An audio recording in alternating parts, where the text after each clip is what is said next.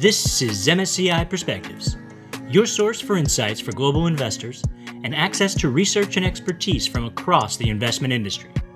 I'm your host, Adam Bass, and today is May 27th, 2021. Today, while there are certainly parts of the world where the pandemic continues its deadly march, greater access to vaccines in places like the US and in Europe have caused governments to relax or even remove restrictions. We can now see our friends, our kids can go to school, and we can go back to the office. But will we? COVID has demonstrated that a lot of what we do in offices can be done at home or at least from somewhere else. And the kind of traditional office as we knew it wasn't an absolute necessity. That's our first guest today, friend of the pod and MSCI's Global Head of Real Estate Solutions Research, Will Robson. Now, that doesn't mean that the office is dead or anything like that. There are probably things that can be done in the office better than they can be at home. And so I think people are really thinking about what they miss from going to the office, what they do better in the office versus working at home. And that's generally the kind of social interaction, the things that you do, kind of creating, innovating, collaborating, all those things, where the human element is important. I think offices are good places to do that. Working from home gives you kind of privacy and quiet time for kind of getting concentrated work done. But going to the office just to sit next to other people to do those things doesn't really make sense. I truly believe that it is about the activities in a role. And in fact, MSCI's Future of Work Principles and Practices state that office is our hub. It's not disappearing. Our whole approach to role flexibility is based on the activities in that role and where they're best performed. And that's today's second guest, Faye Woodhead. I am the Head of Talent Attraction and Mobility and HR Lead for Future of Work at MSCI. I am also a trustee of 10,000 Black Interns, and I am an active board member of the Future Talent Council, with a focus on DE&I and talent. I'm an ally. I am a full-time working mother of 6-year-old twins. We've uncovered that our offices provide formality, a sense of brand and belonging. They provide access to infrastructure, a place for clients to visit us, but also really importantly, a place for our employees to collaborate, to be creative, to have that social interaction, the problem solving. And our offices will remain open to any employee who wants to work in them. But we do anticipate that the activities performed in those offices will be different to those pre-pandemic. So to highlight, we don't expect employees to sit at their desks and respond to emails all day in the office, whereas we do expect our employees to spend time with each other in person and working together in an office. This all sounds very balanced and reasonable, but we've all seen the articles where a CEO declares that everyone must come back to the office regardless of role. And we've also heard some who say no one will come back, or at least no one has to come back. So how is this actually breaking down across different companies, different sectors? So I'm seeing three responses. The first is everybody back to the office. That was a bit of a blip, but now we expect employees to be back in the workplace in a similar way to pre-pandemic. Then I think we are seeing a hybrid model emerge, empowering employees to work in the traditional workplace of an office, as well as outside of it. And that's where MSCI sits. And then the last response is the fully remote response. There were fully remote organizations prior to the pandemic, but we're seeing more firms move to this, primarily, I think, in the tech space. Previously, it was seen as an anomaly, and now it's becoming more the norm and certainly more acceptable. Yeah, I think it's there's a real diversity in approach. I think as we've kind of moved through and we're getting to the stage where the vaccines are being rolled out, it's safer to kind of move back to the office. There are some companies that are quite keen for their employees to get back to the office as soon as possible, and some that are still very open to them working at home kind of all the time if they want to. But I think the vast majority is somewhere in the middle. And they recognize the benefits of working from home for their employees and for the corporate entity. But they don't know what the right balance is long term. And I think everyone's kind of feeling their way through this. And it's going to evolve over time. And that brings us to our third guest this week. I am Joe Gagliardi. I am the Global Head of Corporate Services at MSCI. Part of Joe's job is making sure that MSCI's buildings and office spaces are configured to meet the company's needs, the employees' needs to do their jobs well. Now, while he concedes that this reemergence is a work in progress and he doesn't have all the answers, like Faye, he has to make a call and put a stake in the ground because he has to know where to focus his time and budget.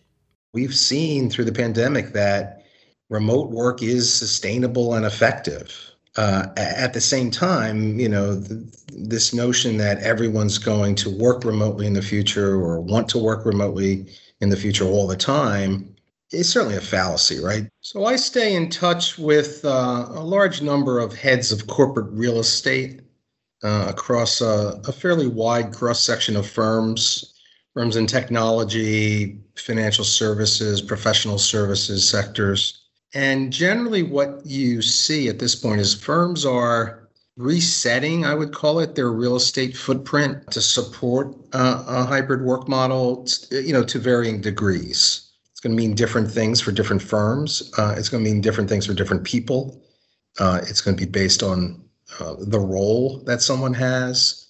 But it's also going to be based or be influenced, I would say, by the demographics of either the people in the roles, the locations where people are. So a lot of factors will come into play. But we do feel very firmly that hybrid work will certainly be around for an extended period of time. There definitely seemed to be some consensus among our guests that, at least for now, hybrid is where most companies are likely to fall. But what about the employees? What do they think about going back? I mean, what am I supposed to do with this closet full of sweatpants? I asked Faye that very question. And wait, I have to cut in here for a minute. To be clear, the question I asked her was not the one about the sweatpants. Okay, let's get back to Faye. So when I think about employees, I think they're making a bit more of a binary choice. They will either be in line with their organization's decisions or against them. And this sounds obvious, but let me just explain a little bit. Pre-pandemic, workforce flexibility and employees who worked remotely, I believe, were somewhat stigmatized. Oh, I forgot you're not working tomorrow. No, I'm working from home. It's different. Was pretty commonplace in the workplace. And similarly, negotiating a day, a week from home was something that was done either through headhunters or was sort of snuck in to the end of a recruitment process when someone was just deciding whether they were going to accept or not. And it was almost hush-hush, something that sadly I think was seen as a gender topic, and with most flex workers being women. And that's because it was conflated very obviously with caring responsibilities. And now I see it as completely different. It's upfront. It's part of the decision making as to whether to interview with an organization or stay with an organization. I wouldn't consider working for a company that doesn't offer flexibility, and I'm certainly not alone. LinkedIn reported a 60% increase in job seekers searching for flexibility in the first wave of the pandemic last year. So for roles that have been done successfully out of the office over the past 18 months, employees are asking, why is there a need to go back? And given so many organizations now are offering that flexibility, the talent market's opening up. So I don't think it's a nice to have anymore. I think it's a must have. I believe firms who do not offer that flexibility, as well as the relevant technology and supportive culture, will not be able to compete for top quality A+ talent, and neither will they be able to retain it. I'll go a step further and say organizations now have access to more talent. Boundaries have literally been stripped away. And certainly not alone there. There are articles every day. I read one just this morning in the Wall Street Journal on exactly this topic, where pretty much word for word what you were saying here, a few people interviewed said, I will not even consider working for a company that does not offer me this type of flexibility. So, and it was across industries. It was not just tech. There were some financial firms in there, which I'm wondering about actually. Are financial firms handling this differently than some others? I think we are seeing a mixed response. I do think the investment industry or the financial services industry in general is steeped in tradition, and our culture historically has been built around physically being together in an office environment. Our clients being absolutely central to what we do mean that historically in-person client relationships have been a key part of our DNA and our success. So our cultures have definitely benefited, but I think particularly when it comes to accessing and retaining that talent, the financial services industry will need to take a look at where it can be more flexible. I would just add there, and I think I mentioned this earlier, not every role can be done flexibly, and I think it's really important that we don't just assume that that they can. We've been in a pandemic. There's been a threat of death if we didn't work differently to the way we worked historically. But I do think that some roles can't and some roles shouldn't be done out of an office environment. So across industries, there will have to be some very thoughtful work. But for those organizations where work can be done remotely and has proven to be successful over the past 18 months, it's time for change. There's a couple of points here I want to stay on for a bit. First is Faye's emphasis on the fact that not every job can be done outside the office. We'll get back to that one. Right now, we have to talk about one thing that unfortunately did not change during the pandemic. And that's the fact that childcare had an outsized effect on women's jobs compared to men. So I think, unfortunately, it is true. Women are dropping out of the workplace more and more. Between caring responsibilities, homeschooling, and the sectors of the job market that have literally been wiped out by the pandemic, women have been hit hardest. And McKinsey has published research saying it will take years to regain the lost ground. So firms have to react to this now more than ever. In my mind, attraction, recruitment, development, retention of women becomes absolutely critical. But she went on to explain that at the same time, that doesn't tell the whole story. I know several senior and junior women in finance, in teaching, in caring professions whose careers have literally taken off over the past year, and I don't think they're alone. For women in organizations that are making positive change, there is opportunity. And if I can bring my own story into this for a moment, I have become a better parent, hopefully a better wife, a better thinker, a role model, a leader, and through MSCI's culture of flexibility. And it's not something I expected going into remote working, but it's definitely something I want to focus on and continue as we move into our future of work reality. Again, as all our guests have said, balance. So what about those jobs that need to be done in the office that Faye mentioned? There are certainly critical production activities. We create hundreds of thousands of indexes, and many of those are real-time indexes, right? And you need to literally be producing them and generating them and distributing them in real time. So you want to be able to control the conditions around that, right? You want to make sure that the computers are powered up, that the internet is stable and resilient.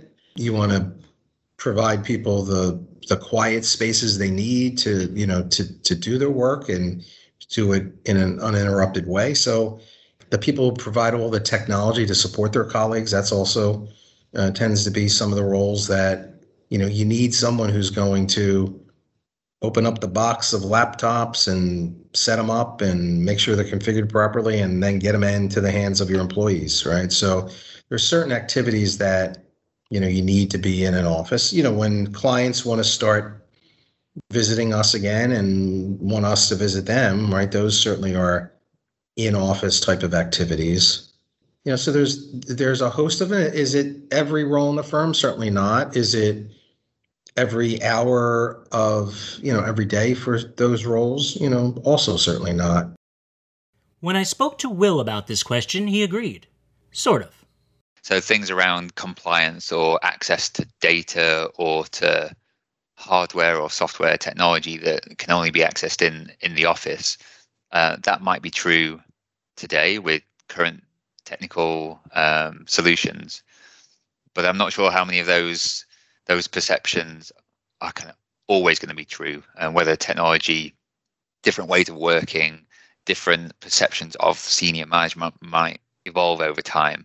I think for any sort of bigger shifts over a longer period of time, it's not like you can just move a company that has always worked in an office to working from home for the long term and it's going to be successful. It needs to kind of change its approach to technology, its approach to culture gradually over time to be successful in that endeavor. Because you see some of the companies that are most kind of cheerleading from distributed working tend to be the technology companies that have kind of set themselves up from day one to be distributed, and the way that they organize themselves culturally from a HR perspective, from a technology point of view, is set up to be successful in that form of working. So it doesn't mean that certain sectors of the economy can't do it.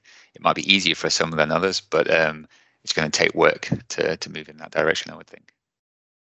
I've heard that in different senses in terms of, say, fintech versus an old established investment bank, that it's not necessarily a more quote unquote enlightened culture, so to speak, in the smaller firm. It's more that they were set up more recently. So in so many ways, it's easier to pivot, but also they don't have the entrenched history. It's not so much of a culture change as we might see for some of the bigger firms.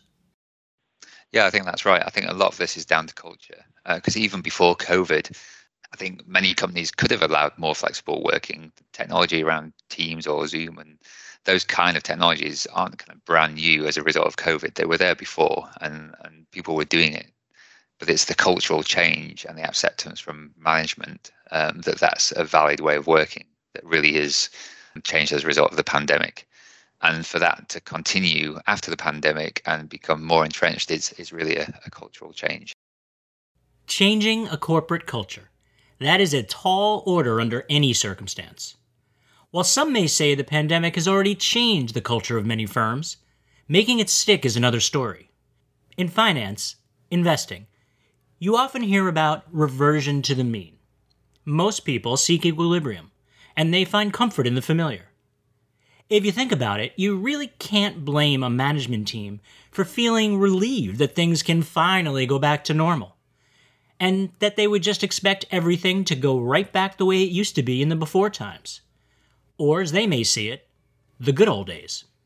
And as Joe pointed out, it's simpler if everyone's just in the office, obviously, for a lot of reasons. You don't have to deal with the different type of technology, making the experience the same. You don't have to worry about people's behaviors, for lack of a better word. How are they going to treat one another? Is there going to be a bias towards people who are in the office versus, not in the office? Are managers going to treat their, team, members differently because they're at home, more often than not, or they're in the office more often than not? So I think there certainly is there is a keep it simple approach to just make them all go back to the office, and, maybe we don't have to deal with all that. I do think, though, that employers, as much as they want to influence that, employees want flexibility now. On the other hand, if you think about it, MSCI, we have 3,600 employees. We want to build a sense of collaboration and community. You don't want 3,600 mercenaries, right? Just everyone kind of doing their own thing at their own place and never, interacting, right? When we started on our journey of thinking about the future of work, we emphasize that the client has to be at the center of all this, right? It's got to work for the client. And the client, obviously means our external clients, but it also means our internal clients, right? So if you're interacting with people, how you interact matters. We've built MSCI's future of work based on the input of our employees. And what I mean by that is we've listened to everybody. It's important because we need to build something that works for us, our clients, our shareholders, and our employees. We couldn't simply lift and drop from research or other organizations, or lift and drop from a small group of people's ideas. So we defined principles that help us in our decision making. We care deeply about our employees, and we are flexible, and that will not change. But at the same time, we're doing what's right, and not necessarily always what's easiest. That sentiment, the idea that choices that seem like a question of right and wrong, and maybe, must also make sound business sense. Now, that probably sounds familiar. We've talked about this balance before on the program when we've discussed things like diversity, equality, and inclusion, corporate net zero commitments, and sustainable investing generally. Joe spoke earlier about how preparing for a hybrid workforce requires what he called a real estate reset. Yes, certain locations, city centers like London and New York, they remain vital in terms of finding talent and make sense as office hubs. But the needs have changed in terms of overall office footprint, as well as other considerations. And here's where it all comes together, if you were wondering. You can't talk about the future of work without also talking about the impact of climate change on corporate real estate decisions and real estate investors. I asked Will about how these ideas intersect. Yeah, it's interesting. I think there's a bunch of different areas where this could overlap. But if you think of ESG more broadly, the S in ESG is around kind of social impact, and people have been talking about kind of the health of buildings, especially since COVID, how the physical nature of an office building is conducive to healthy working in terms of air quality and all that kind of thing. And in the immediate kind of aftermath of people going back to the office, kind of cleaning routines and the materials used for door handles and all these kind of things to minimize kind of virus spread. So I think those kind of things will become important, and there's various companies kind of starting up to rate buildings on these dynamics. So that could play into kind of relative valuations of buildings. I think when you think of climate, if you think of everybody working from home rather than going to the office, you've got a whole heap of residential properties that are probably being heated or cooled, depending on where you are in the world, during the day more than they would have been if everybody was out at work. So thinking about the net impact of the heating and cooling cost of all the residential property versus the office buildings against the kind of saving or greater spending on commuting in terms of emissions as well. So I don't know where the net impact of that is, but you would think it's something to think about. More broadly, I think just understanding the kind of, we talked about the classifications around healthy buildings, but the environmental performance of buildings, regulation in that area from a climate perspective, potentially if governments are going to start mandating certain minimum levels of efficiency for buildings to be leased, that potentially could reduce the supply of buildings into the leasing markets.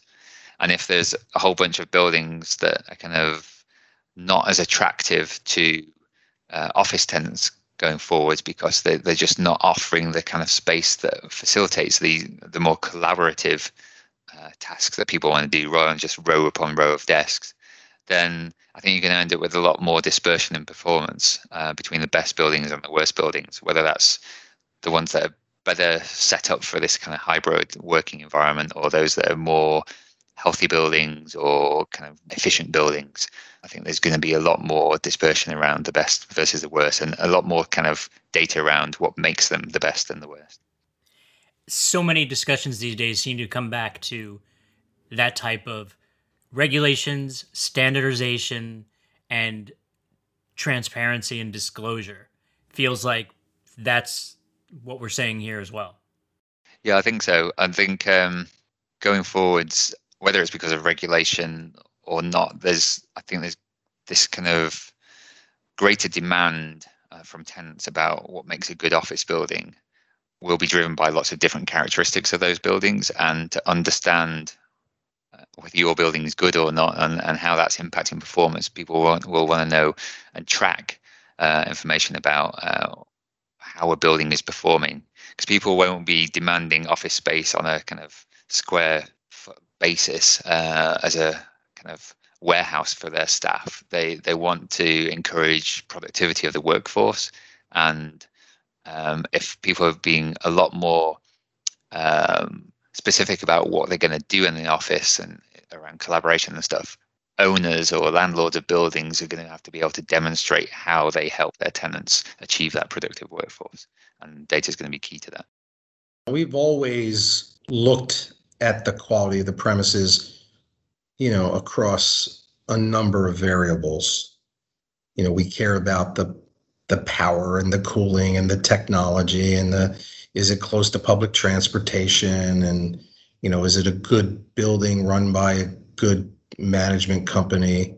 Increasingly sustainability is clearly part of that. So, as we look at opportunities to make sure we have the right footprint, right, that we reset, based on what our occupancy model tells us it should look like, we're making sure that, it checks all those boxes for sustainability.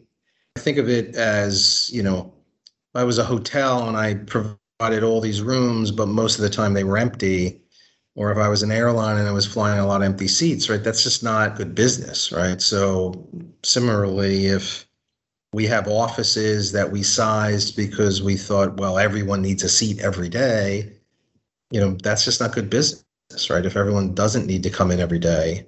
And, will that be more sustainable? Certainly, right? We'll have a smaller footprint, but it's got to be a smart footprint. It's got to be in places where people can get to, easily with public transportation, or if it's in a, in a place where people can bike.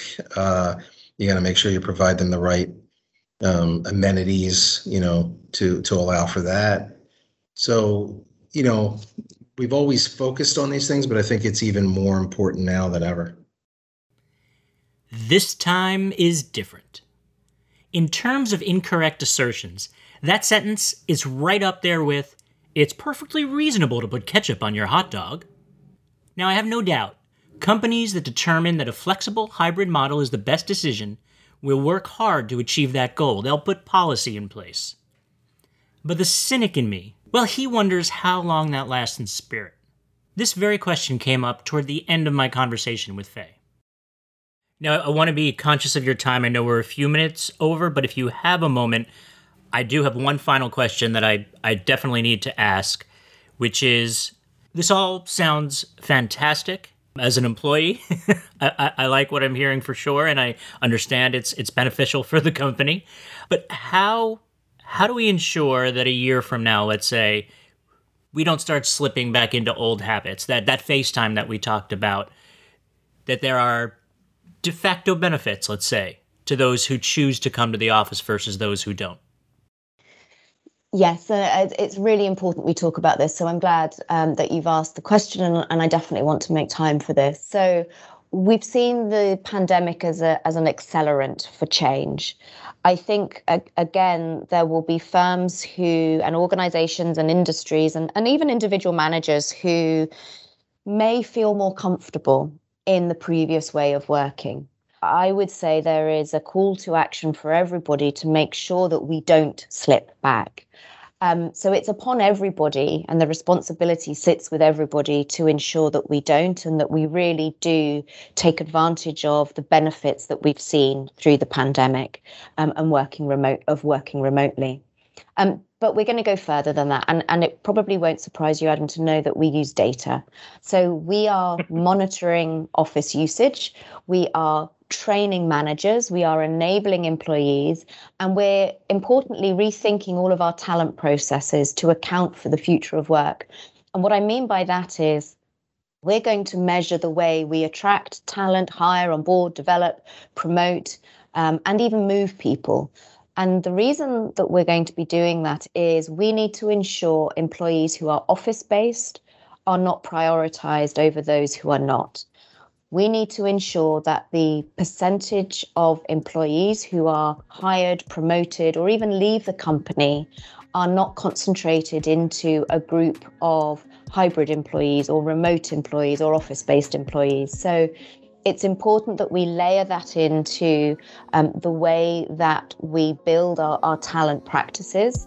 And to do that, we're going to keep listening, we're going to keep learning, and we're going to keep adapting. That's all for this week.